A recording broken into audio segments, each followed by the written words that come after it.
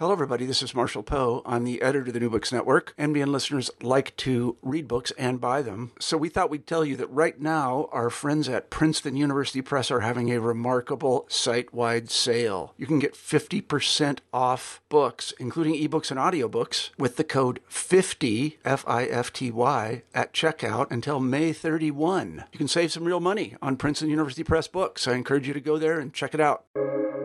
Welcome to the New Books Network.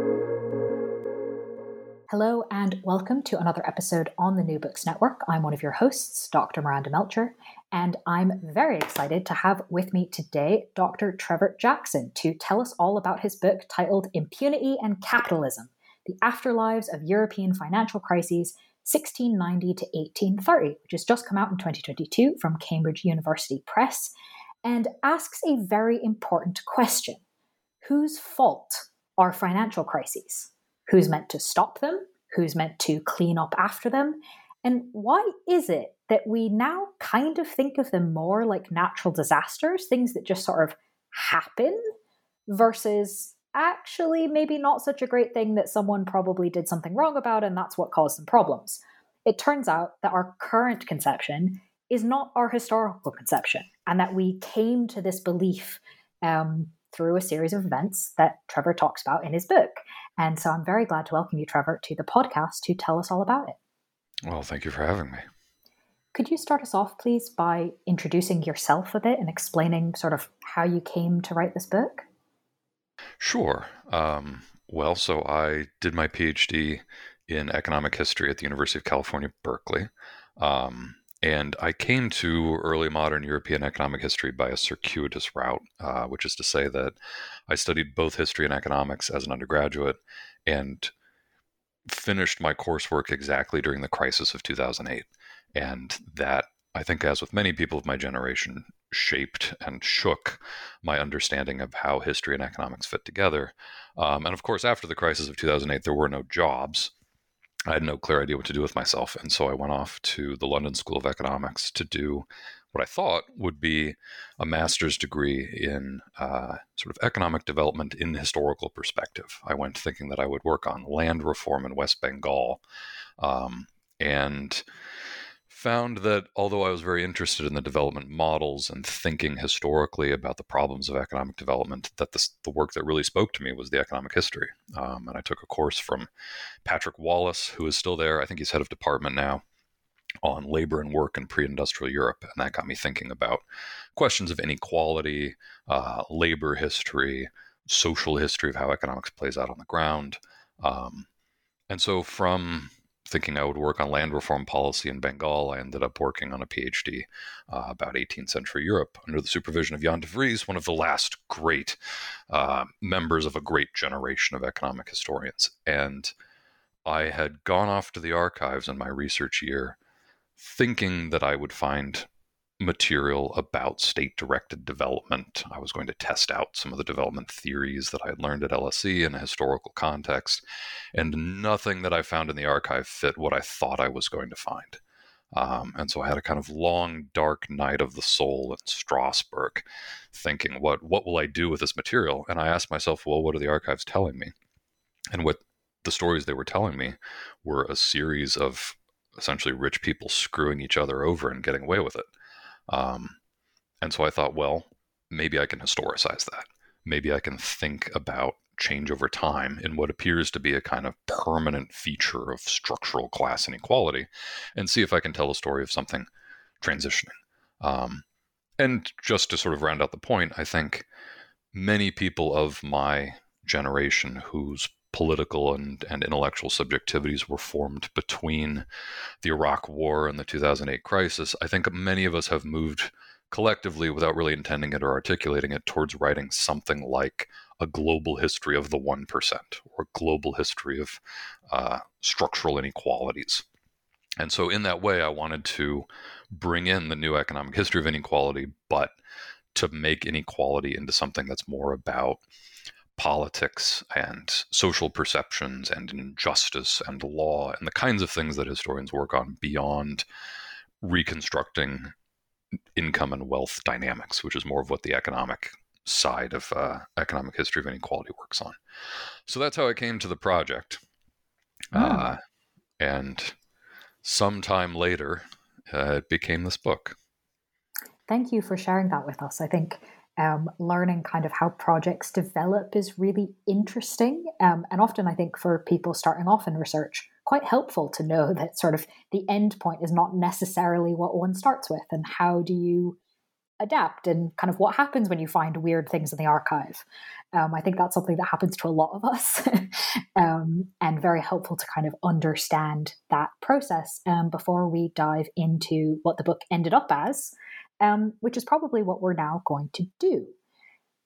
We do need a little bit more foundation, though, mainly around the actual title word, right? Impunity and capitalism. Capitalism is somewhat better known, though you do helpfully define it in the book and kind of particularly how you're looking at it.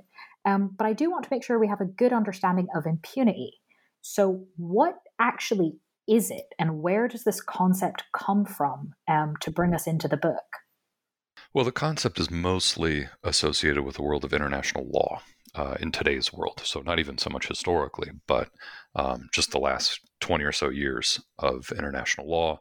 And specifically, I think of it as being associated with the International Criminal Court, which was the Rome Statute that created it was in the late 90s. It came into force in 2002, and it has as its stated goal ending impunity and establishing the role of law.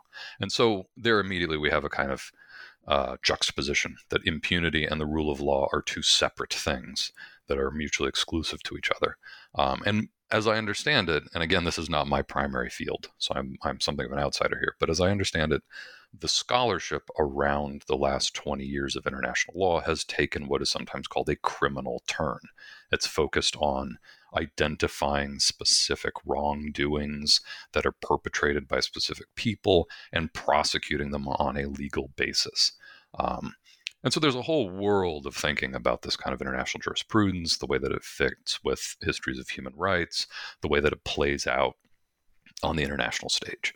And so usually when you encounter impunity, it comes around episodes of mass violence, particularly episodes of civil mass violence, which is to say, not between nation states fighting conventional wars, but very often in the context of, say, insurgencies, civil wars, large-scale, civil conflicts. Because, as I understand it, usually in those contexts, the legal system that would hold accountable somebody who has been perpetrating large-scale wrongdoing is the same legal system that person is usually in charge of, or they are the sovereign of that polity. So you tend to find impunity thinking about these episodes of large-scale violence and the problems of sovereign immunity in the world around us today. But as I was reading that literature for a class that I was teaching on the history of human rights when I was a grad student at Berkeley, I found that a lot of the problems that confronted jurisprudence and problems of mass violence sounded very familiar to me as a student of economic history, which is to say that impunity, as I define it, is the capability of causing harm without consequence. However we think of harm, however we think of consequence, both of those are things that we might talk more about and flesh out and think about how they've changed over time and been contested. But at some level, it's about causing harm without facing consequences. And in the jurisprudential world of today, impunity tends to show up when you have a few specific problems, which is to say there's often a culpability problem where, often the sovereign leader of a country hasn't themselves committed any particular crimes. They've given orders, or even there are layers of plausible deniability between their particular orders and, say, a military that has carried them out. So it isn't clear that a political leader is responsible. There's a problem of scale in that most legal systems are set up to prosecute individual crimes rather than mass crimes. We know how to prosecute an individual murder. We don't know how to prosecute a genocidal massacre. There's just some gap between what the legal system is set up to do and those kinds of harms.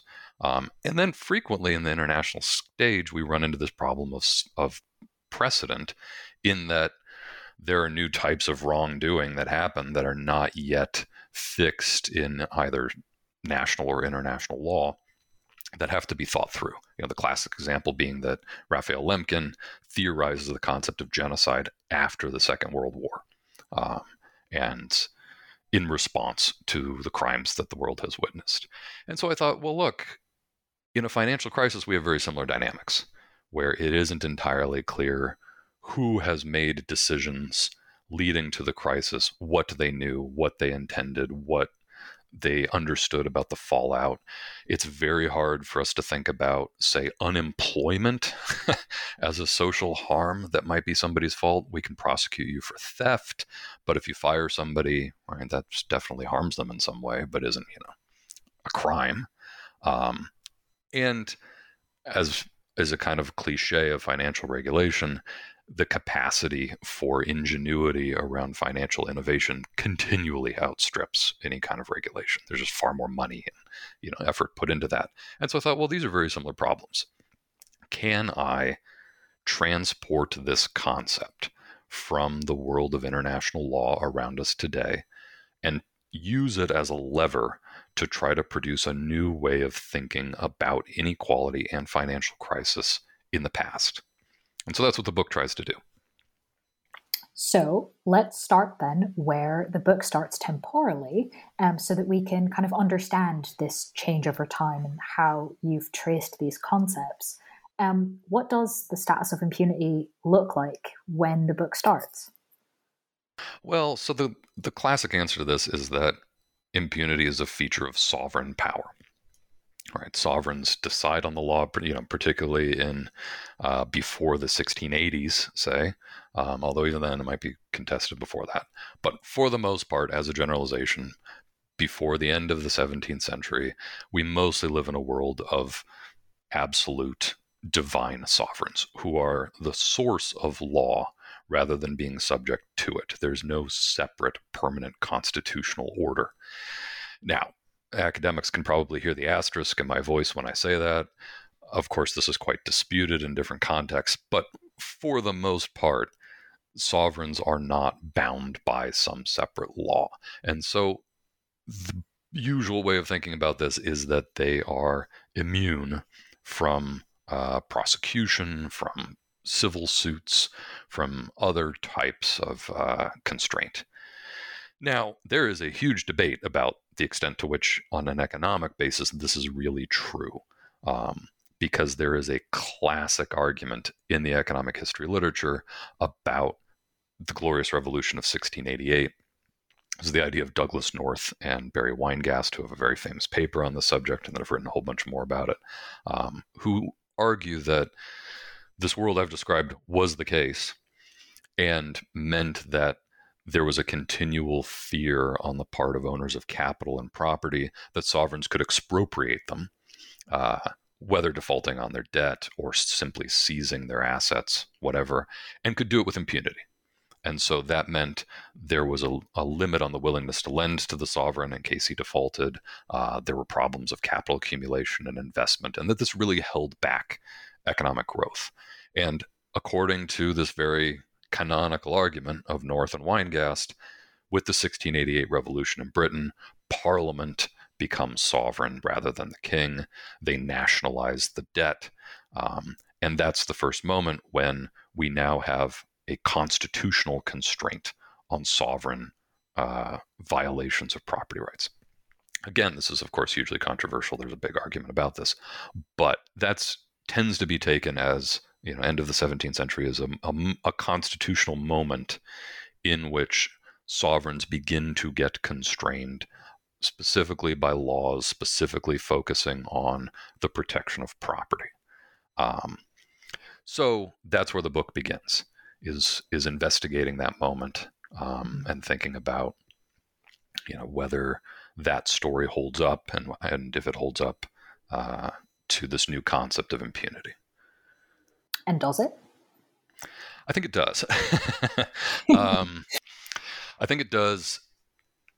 One challenge of thinking about impunity that I've already kind of hinted at is what kind of consequences we think are just and equitable consequences for some sort of wrongdoing. An example from today's world is Bernie Madoff died in jail. Now he perpetrated a a crime numbering in the tens of billions of dollars. Was that a just, consequence? Maybe. In the case of the 1690s, the case that I tend to think about that makes it, that points to a moment of transition, but also the difficulty of thinking about what those consequences might be and why we have to think about them in the terms of the people at the time. The case has to do with what's called the Stop of the Exchequer in 1672, when Charles II essentially defaults on his debt. And at the time, the royal debt is held by about 12 people who are goldsmith bankers. They're all ruined. He imprisons many of them. This is a classic case of the sovereign violating property rights without consequence. Now, that happens in 1672. The surviving goldsmith bankers eventually sue in something called the Case of the Bankers. So, okay, here's a case where we can have a legal prosecution. Does that impinge on this concept of impunity? Well, I kind of don't think so, because it takes like 35 years and a couple of changes of monarchy before they finally get a conclusion. And in doing so, the lawyers on both sides articulate exactly the concepts that I've set out for you. The lawyers on the side of the crown say, look, the crown is sovereign. It's the source of law. It can't be sued without its consent. And on the other side, we have this idea, well, the law should bind everyone. We're developing a constitutional settlement. Property rights should be protected.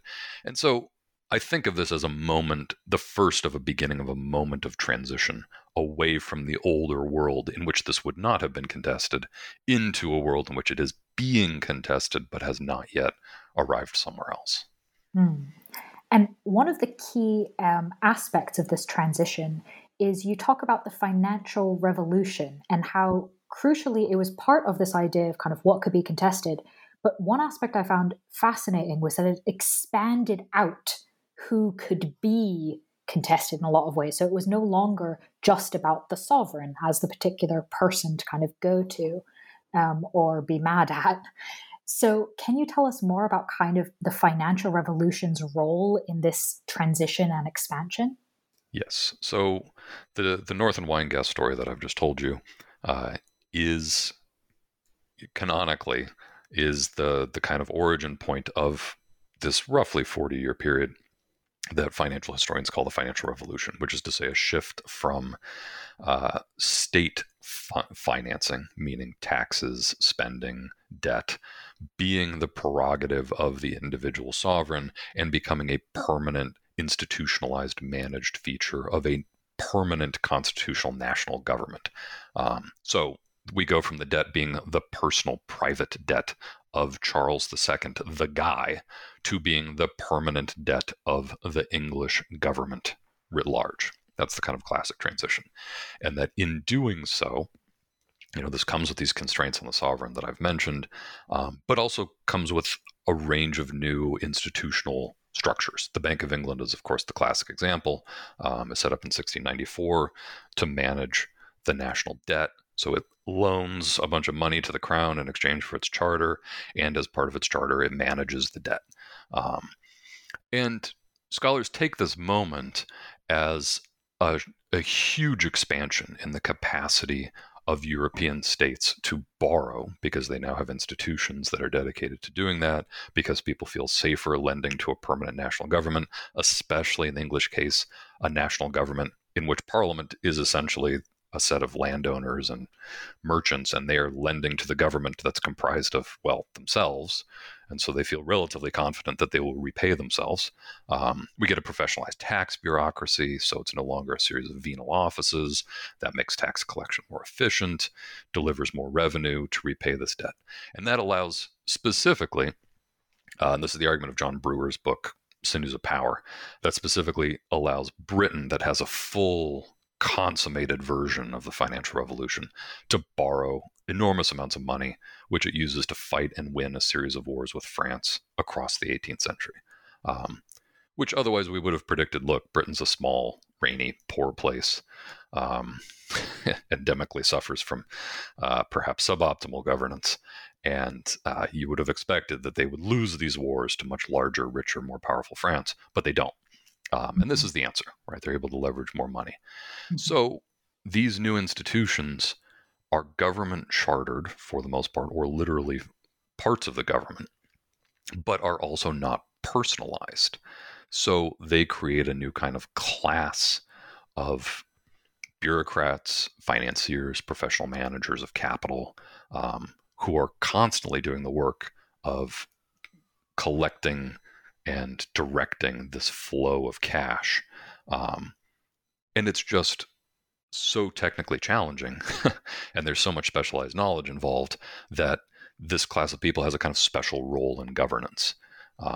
And finance stops being something that is based on a household that an individual might understand and becomes something quite technical that you need specialized knowledge to understand. And it becomes difficult for outsiders to understand when something goes wrong, why it went wrong, whose fault it was. Could something have gone differently? This is one of the first moments of a separation of an economic and financial sphere from the political and social spheres that it had formerly been embedded in. Which is crucial, right? It's very hard to hold people to account if you don't actually understand who you're meant to hold to account for specifically what. Yes. And I think where we see episodes of impunity, not just in economics, but writ large, because we have carved out separate spheres of social life that have their own rules and norms.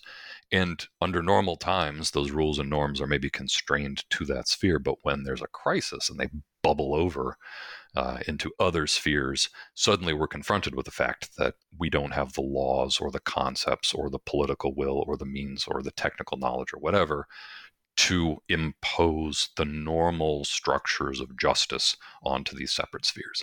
And so I think that's why we see it in an international conflict context today. I think that's why we see it in a separate sphere of finance in the early modern world. So thinking about this international context of war, and thinking about kind of justice, one thing that you bring up in the book is transitional justice, which we might think of, certainly in my field, as kind of a much more current, modern thing, not so much 1720s. But the book actually makes a case that we can perhaps understand the financial crisis of 1720 in the context of this financial revolution you've just been describing to us, actually through that sort of transitional justice lens. Can you take us through this? Yeah. And this may be a stretch, but I think there's something to it. So transitional justice, as is usually applied today, happens in similar context to what I've already described around circumstances of impunity, where we've had some sort of change of government or constitutional order, often following episodes of civil conflict. And those moments are faced with a problem of both how do we construct a new legitimate constitutional order, which is a problem that I'm very interested in, and I think we'll talk more about, particularly if we get to the French Revolution. So that's a problem in any context. Establishing constitutional legitimacy is a major political and social challenge. But in these particular post-conflict moments, you're also faced with the problem of how this new constitutional order can deal with the crimes of the old. And so transitional justice is this whole body of thought about how those problems can get managed, and whether the best thing to do is to have, say, a Truth and Reconciliation Commission, or to have, in some cases, they're advocates for the idea of impunity, that really the best thing to do is allow blanket amnesty for the crimes of the past regime, because trying to litigate them will open up continued civil and civic conflict. So, okay, there again, this is how impunity plays out in today's world. And I found it quite striking that this financial revolution that I've been describing, with all these new institutions, this new set of financial knowledge and practitioners that are attached to the government, is also a moment of constitutional change. It's the end in 1688 of a monarchy and the creation of a new one. And it comes with a Bill of Rights. It comes with a new kind of relationship between Parliament and the sovereign. In an older historiography, I'm thinking of Christopher Hill here and the classic British Marxist historiography, 1688 ends close to a century of conflict over the legitimate structure of English governance. And I thought, well, if there's this change in a constitutional order at the same time that we're getting this new institutional structure, and it all culminates in a crisis, this seems very similar to me to these contexts of transitional justice. And I think there's been a move in the last, 10 or 20 years to thinking about the Glorious Revolution of 1688 as more of a rupture than we used to think of it. It's classically thought of as this very peaceful kind of seamless transition of power. Parliament invites the Dutch stadtholder William across the channel, and he peacefully, that's why it's glorious. He peacefully takes power.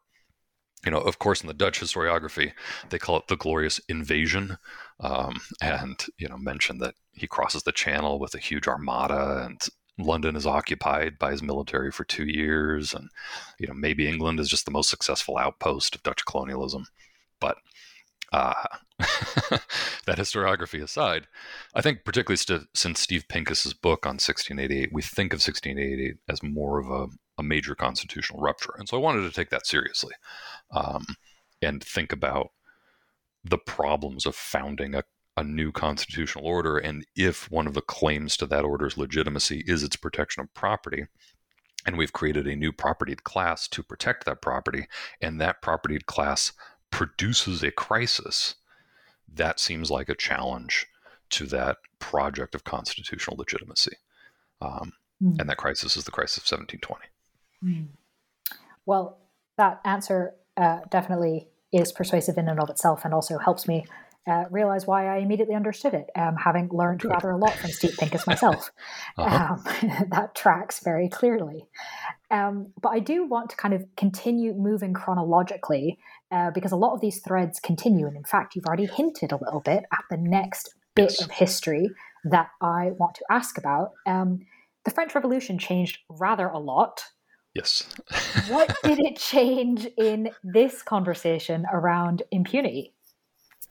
Well, I should, before answering that, which I promise I will, I've talked almost entirely about Britain so far. The book is trying to be not a comparison between Britain and France, but really between them, in the sense that it's about the development of impunity in European financial markets.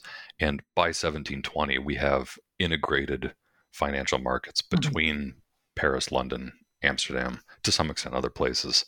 And so the 1720 crisis is the world's first international financial crisis, and that's where the first arc of the book terminates. And I will point out to listeners that the book has loads of cool sources and details explaining exactly how integrated these financial networks are at this point, which I must admit was more closely integrated than I had thought, purely from the political side. And the stuff you did find in the archives, as much as it might have confounded you initially in the project, comes through really clearly to show that there really is quite a lot that's happening between different nationalities and countries. And we don't have this kind of hardened sense of, oh, well, you're English, so I don't talk to you. Oh, you're French, I don't work with you. That might have been happening on the political level, but it definitely doesn't seem like it was financially. Right. The capital definitely is flowing freely across borders. There are international networks, intermediaries, but it's a pretty small community. It's not a lot of, the same people keep showing up. They know each other. They're indebted to each other. They've been in business with each other. They've screwed each other over. And they've done it for decades, which I thought was interesting. If we're talking about change, is that all sorts of things are happening in the 1700s, and yet the people involved in moving lots and lots of money are actually quite often the same. Yes. And I think that's because they trust each other, even though they kind of screw each other pretty frequently. But I think I can't tell if that's just sort of all in good fun, or if it's a kind of a social norm, or they expect it, or what. But they do trust each other, whatever trust means in their community, and they have the knowledge of how to do this stuff. There's a set of technical information. But they're a surprisingly persistent community across time, and even their children and grandchildren, the same sets of names show up in the 1780s. They show up again in the 1820s. There's a lot of persistence, surprisingly. But a lot of that work about the market integration is, I'm living in a house that Larry Neal built, starting in the 1990s. He's done a ton of particularly the quantitative price integration work. He did amazing stuff there. So, which is to say, there's a whole French element that we haven't touched on very much. But now that we're getting to the revolution, one of the big projects, or maybe obsessions, of the French Revolution, the revolutionaries of various stripes, is about accountability and the interesting ways that accounting and accountability fit together. So Jacob Sohl has a great article about this in Representations, about the Compte Rendu of 1781, which is one of the first moments where Jacques Necker, who used to be the finance minister, essentially, tries to produce a budget, tries to figure out how much money the French crown has, where it's going, what it's spending it on. It's this lengthy, it's like, I don't know, it's like it's a government budget, but it becomes a bestseller. It's a major controversial political pamphlet because of what it reveals about the government's, well, is it incompetence? Maybe, is it a different form of competence? Who knows? But what it reveals about what the government has been up to and how solvent it is. And I think beginning in the 1770s, 1780s, France is obsessed with the idea of accountability.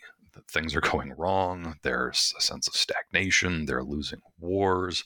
These things must be somebody's fault. And by the time we're in the revolution is constantly calling on people to account for themselves. What have they done before the revolution? What have they done during the revolution? There's a whole sort of, Carla Hess is a terrific historian at Berkeley who's working on this, about the ways that people produce a kind of new genre of writing that are these like autobiographies that are accounting for their class position, the source of their money, what they've done to support the revolution. And that seemed to me to be a clue, right, that if we have this panic about accountability, well, it must be responding to something.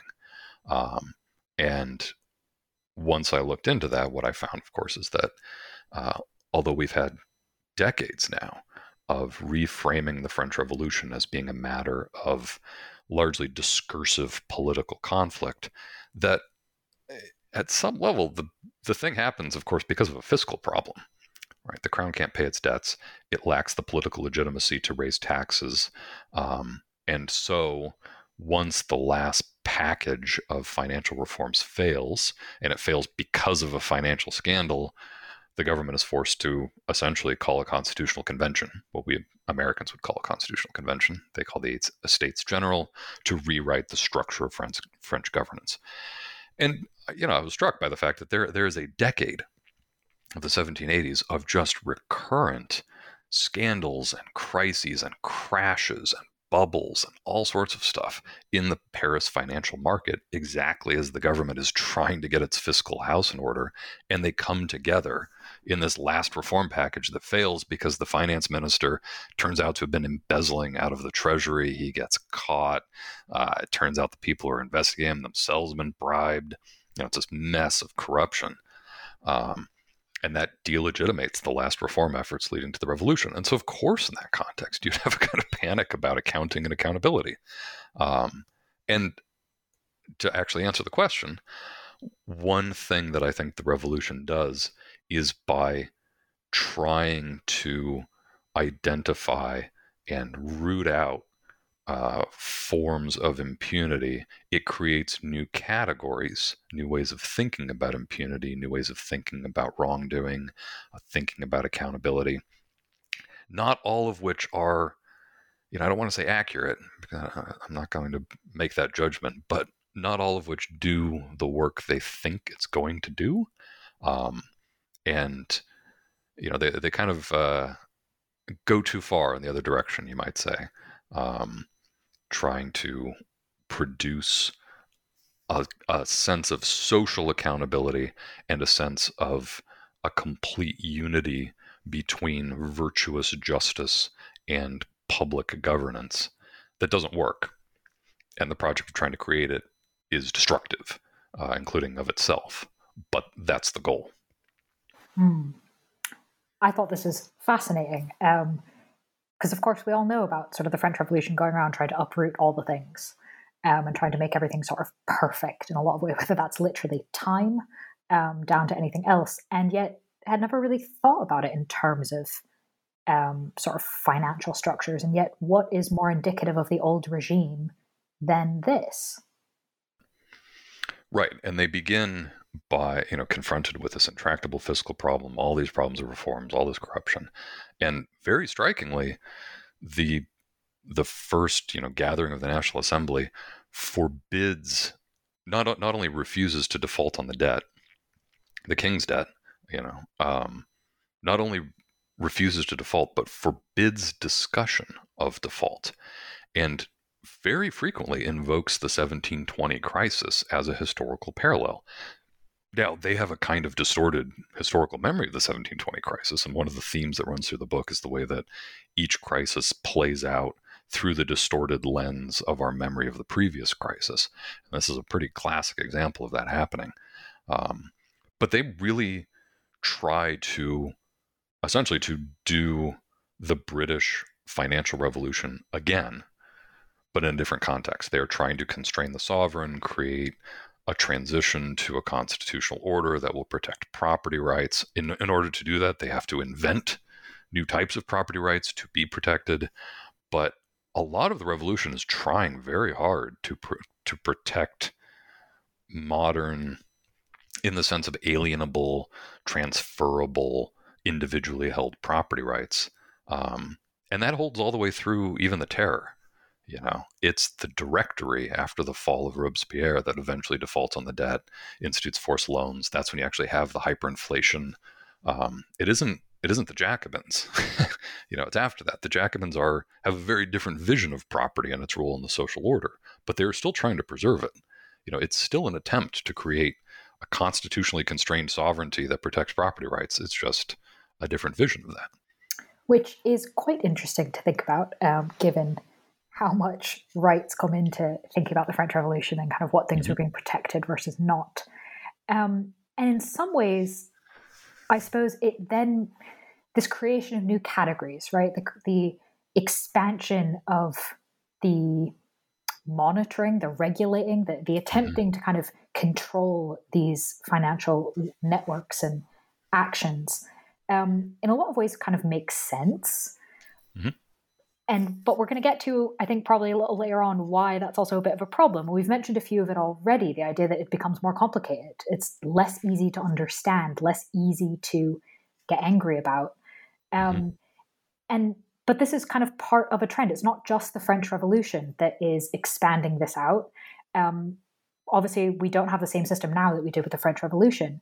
So how did we sort of move from that point to an even more institutionalized way of thinking about impunity? Well, so I think what happened is that the revolution has this kind of mania for accountability and for finding people who have been conspiring against the people, the Republic, France. There are various different political groups have very different ideas of, what is the good thing that is being conspired against. But the revolution as a whole has a real kind of paranoia that there are groups that see themselves as being outside the law and are acting, I would say, with impunity to harm the legitimate legal nation. Again, a contested term. Different groups have different visions.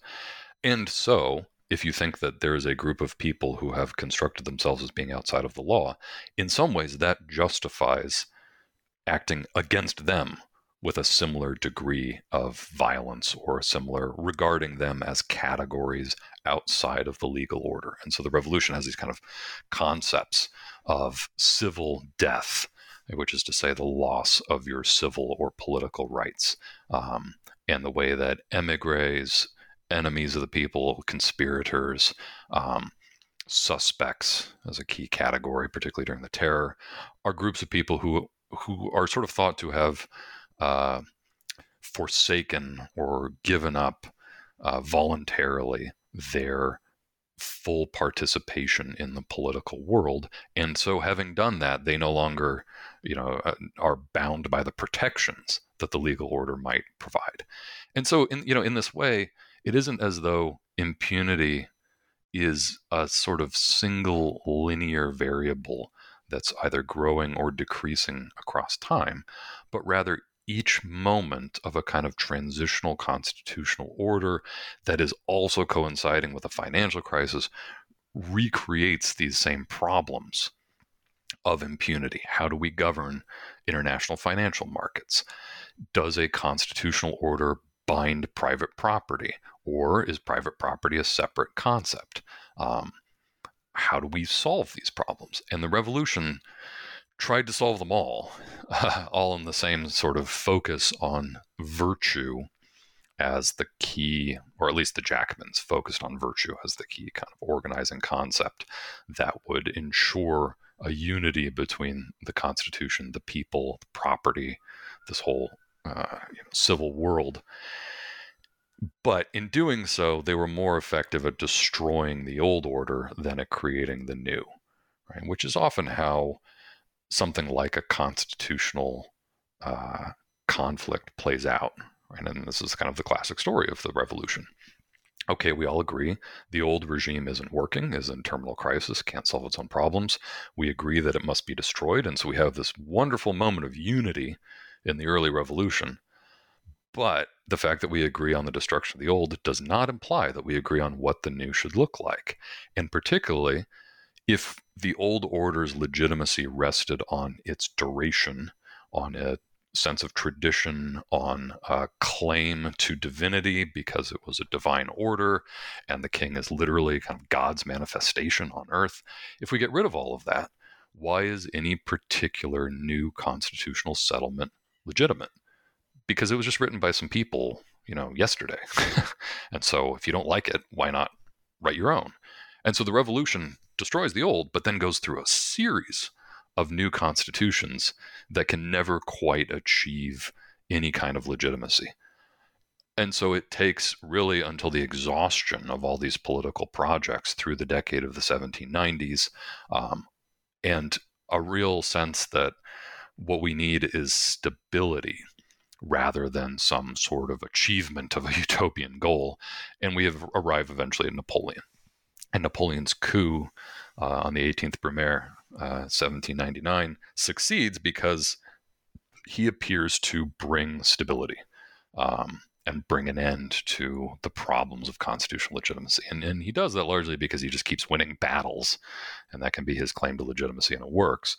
And he does have to put down a couple of rebellions, but that, it takes the failure of many alternatives to arrive at the kind of settlement that we get in the first decades of the 19th century.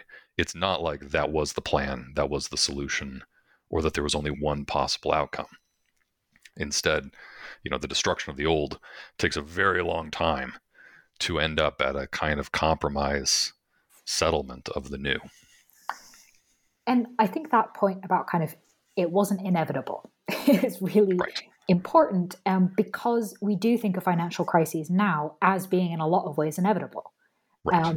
And I'm glad you've kind of raised that it didn't have to be that way. Right.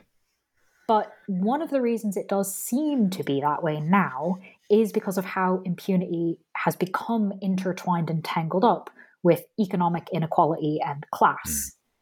How did that happen? Well, there's a couple of components, I think, to answering that question. So, for the most part, most study of financial crises is, as you would expect, is mostly done by economists. And economists and economics writ large tends to be a kind of law-giving discipline. They're interested in generalizable concepts, external validity, some sort of cumulative approach to knowledge such that we can learn true things in one particular context and apply them somewhere else. And so the way that they approach studying financial crises is to try to unearth patterns, types of regularity, laws that govern them. And I think that gives financial crises an element of inevitability, because we end up with this kind of narrative that a financial crisis follows a set pattern, where we have whatever initial enthusiasm and then, irrational enthusiasm, and then it bursts and then it unwinds, whatever. Most work on this has a kind of schematic structure like that. And in that way, I think that does the work of naturalizing crises. And that means that we'll have them regardless of the underlying equality or inequality of a social structure, or regardless of the role of finance in the political or constitutional world, let alone in kind of the social world, let alone the role of finance in an overall economy. I think it has this naturalizing function. And it's pretty rare, I think, for historians to study financial crises. And when we do, we tend to study one specific one and tend to focus on the ways that it was contested and variably experienced and kind of depended a lot on social context. Jessica Lepler's book on the Many Panics of 1837 is fantastic as an example of that. And so, I'm trying to take from both and think about how each crisis, as I've already said, is kind of interpreted through the distorted historical memory of the previous one, which means that none of them happen in isolation, which means that I can't exactly do a scientific experiment on any of them, because they're all reflecting previous half-learned or inaccurately learned lessons. And it means that since I can't isolate any of them to do experiments on the way that a scientific discipline might want to do, at the same time, they do build on each other such that the analysis of one seems to me to leave out the possibility of a grander arc of change, which was what the game that I was hunting. So, okay, what kind of social dynamics do I think might have an effect on the severity of financial crises, the way that they play out, and also be affected by them? And, of course, the answer is inequality. That particularly when we talk about early modern financial crises, these were for the most part not major macroeconomic events. The 1720 crisis was a big deal for a small group of people. That group of professional managers of capital that we've already mentioned, many of them were ruined by it. Many parliamentarians lost a lot of money. But the English and French economies were agricultural. Most people did not experience these things at all. The French 1720 was a bigger deal for regular people because it had a monetary element. And so the way that money played into people's lives affected more regular people. But even then, this is not something like the Great Depression.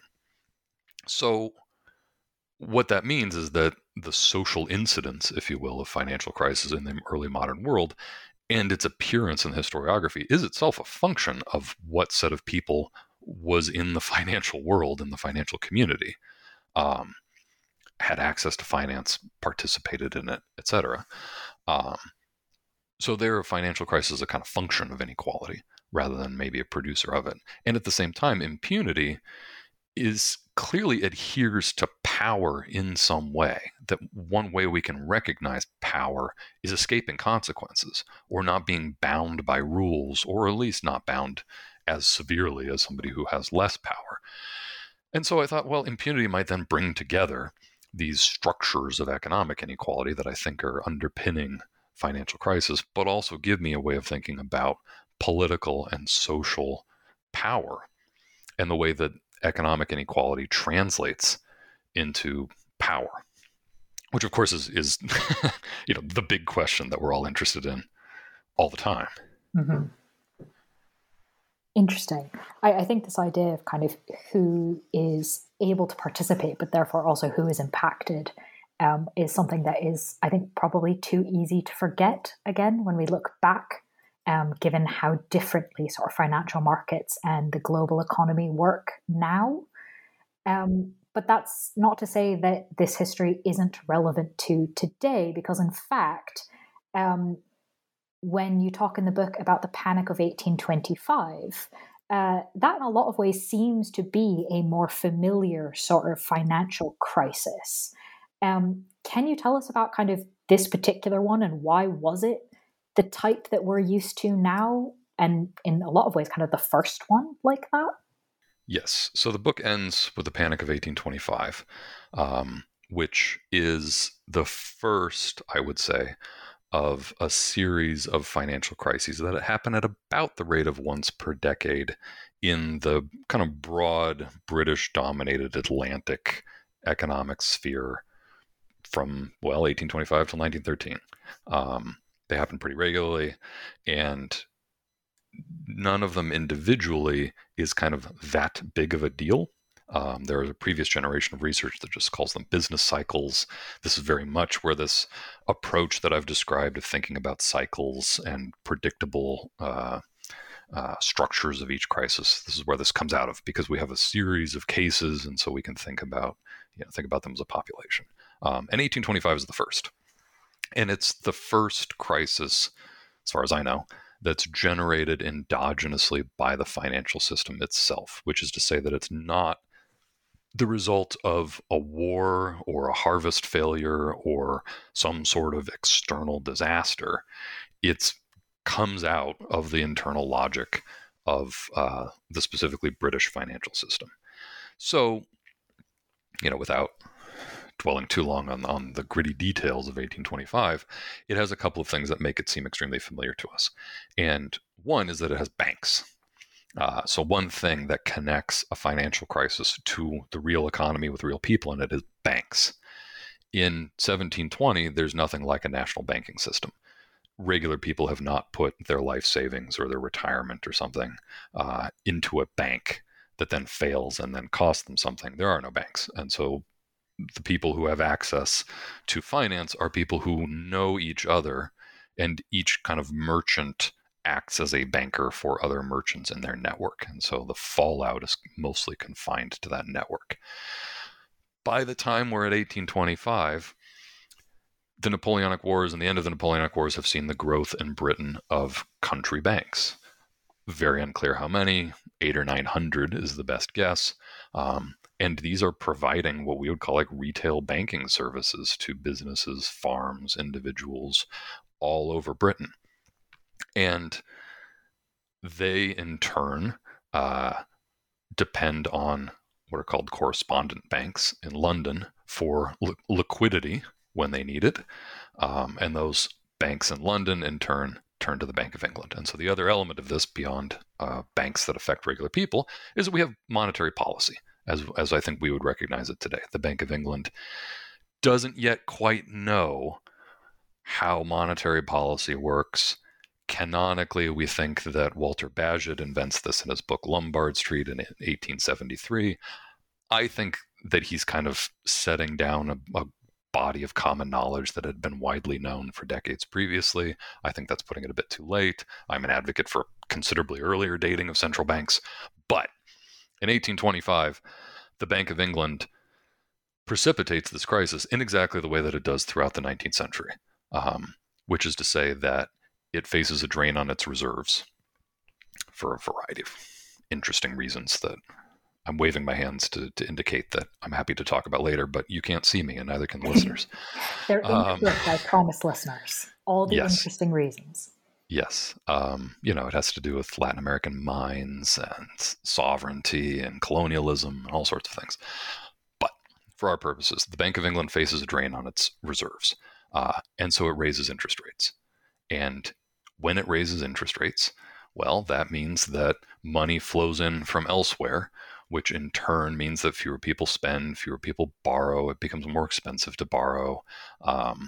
And its correspondent banks, lose deposits to the Bank of England, which in turn means that they call in their deposits from the country banks. The country banks lose their deposits as people move it to the higher interest rates at the Bank of England. And at the same time, these country banks face annual tax payments that have to be remitted to London that happen at exactly the wrong time. And many countries in Latin America that had received sovereign loans default on their debts for, again, a variety of interesting reasons. And so people suddenly take a loss on their financial portfolios and they need to rebalance. Kind of all these different components of the normal workings of a financial system intersect in December of 1825 to cause country banks to start to fail. They can't get access to cash. They turn to their corresponding banks in London who say, sorry, we don't have any cash. Turn to the Bank of England, and the Bank of England is forced to decide whether or not to bail them out. But of course, the Bank of England is, well, a bank, and they are concerned. They are a private institution. The Bank of England is a private institution until it's nationalized by a Labour government in 1946.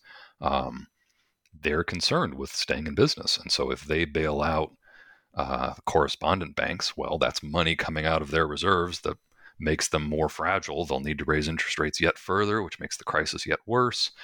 And so this is an early moment where we've got a banking sector that is failing, that's impacting regular people, which is exactly what happens, in the classic story of the Great Depression.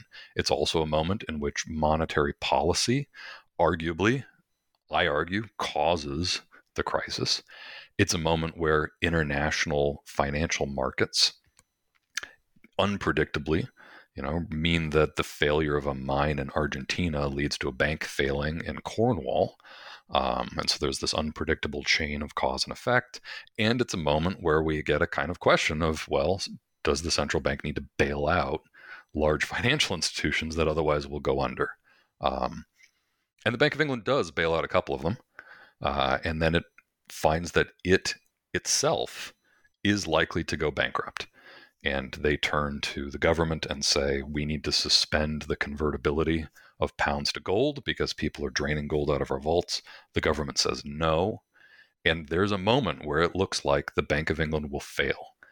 And it gets bailed out by the network of the Rothschild banking family that's able to mobilize something like £7 million from all of their correspondents all over continental Europe and remit it back to the Bank of England to stay on the specie standard. And so, this is an interesting moment where not only does all of the stuff that I've just described happen, but there's a moment of well, is it sovereign?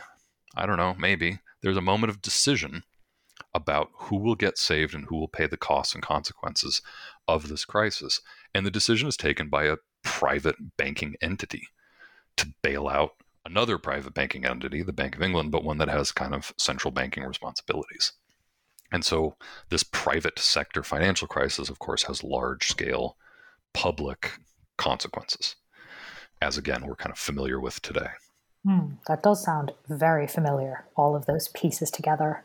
And therefore is quite fascinating, because, again, if we go back to the title of the book, right, 1690 to 1830, 1690 sounds rather far away.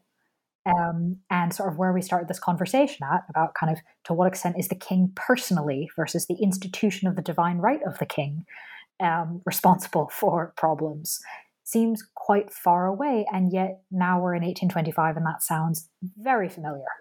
Right. And that was the goal, was to go from an unfamiliar world to a much more familiar one. Or as a friend of mine put it, how do we go from a world in which a financial crisis is everyone's fault? We have people are prosecuted for the 1720 crisis. France had a thing called the Chambre de Justice, in which after any financial crisis, the entire financial world is prosecuted. And of course, it's early modern France. There is no such thing as presumption of innocence. How do we go from that world where it's everyone's fault to, by 1825, it's nobody's fault? There is no judicial consequence at all to the 1825 panic. There's no investigation, there's no prosecution, there's no sense that anything went wrong criminally at all, that anything was anybody's fault. And correspondents at the time very much describe it like it's the weather. It's a storm that bursts. And throughout the 19th century, from then on, when these things happen, as they do very regularly, that's the idiom that everyone uses, is that it's an accident. So sometimes there's descriptions of a shipwreck. There's a terrific one of those in the Dickens novel Little Dorrit. Wonderful description of a financial crisis as a shipwreck. But it's also often described as the weather, that there's a storm that sometimes breaks. These things happen. What can you do? And that seemed closer to the business cycle research of the 20th century, thinking about these crises as natural, permanent, and inevitable, and trying to understand, if you will, the financial meteorology behind them. And it struck me that that is something that most writers in the 18th, let alone the 17th century, would not have understood. It would have made no sense to them at all. But it's a world recognizably similar to our own. Mm-hmm. No, absolutely. And I think you've very helpfully explained to us sort of how we went from one to the other. And obviously I'll point listeners to the book itself for kind of all of the details and sources of the particular financial crises that you've mentioned that kind of take us through that transition. And I really, I guess, only have one question left, hopefully not the trickiest one I've thrown at you. Okay. Now that you've sort of solved this confusion for us in the interview and in the book, is there something you've got your eye on to look at next? Well, of course. I have been writing for the popular press about impunity quite a bit lately because I'm obsessed with it, and I think that I see it everywhere. And as I said, my political subjectivity was formed between roughly 2001 and 2008, and so as long as George Bush is free, I will remain upset about impunity. But I think future academic projects are moving on from that, but at the same time are continuing an interest in the ways that economic history gives us a series of examples of what we might call market failure, of a crisis, a collapse, a disaster of some sort that gets coded and understood as a neutral scientific thing, but in fact at the time was perceived as some sort of inequality and injustice. And so the main thing that I'm interested in right now is what used to be known as a crisis of overproduction, or sometimes called a glut. I've been amassing a list of gluts in early modern Europe, which are when we have these moments of very thin markets, very small groups of people. Say you have two ships that arrive full of copper in the same colony at the same time. They glut the market. And one of them probably, or possibly both of them, will go bankrupt because they can't sell all of their copper to make back the money that they spent to buy it in the first place. And so we move from a kind of glutted commodity market to a financial problem as some merchant fails, and then maybe they don't repay their creditor, and so that person fails, etc. And the way that these problems of oversupply become a very controversial topic in the 19th century. There's a huge amount of argument across Europe and the United States about whether these things are permanent, natural, and inevitable, or somebody's fault. Tons and tons of argument about it. By the 20th century, the concept entirely goes away. And we have an orthodox story that Keynes killed the idea by focusing instead on demand management. But once I dug into what Keynes actually says, what he says is not what most Keynesians believe that he said. The people that he critiqued did not say the things that he critiqued them for. The whole concept becomes considerably more complicated. And of course, we still have gluts today. There are gluts earlier this year, there was a glut in rice in Thailand. There is a glut in natural gas in India. There's an inventory glut as big box stores in the United States unwind their COVID production. There's a glut in Santa Barbara cannabis, apparently. There's a whole bunch of these things. And, I think the world around us suggests we need better thinking about supply side crises that is not associated with supply side economics. And as somebody interested in the history of capitalism, I think there's something very striking about the way that all economic systems have problems of scarcity, but only capitalism has problems of abundance. And so how do I tell a history of crises of too much stuff from spice gluts in Amsterdam in 1602 to whatever, cannabis gluts in Santa Barbara in 2022? Okay, well, that will be fascinating. And we'll have to have you back when that becomes a book to tell us all about it. But in the meantime, while you are off researching whatever the glut is tomorrow, listeners can read the book we've been discussing, which again is titled Impunity and Capitalism, The Afterlives of European Financial Crises from 1690 to 1830, out from Cambridge University Press.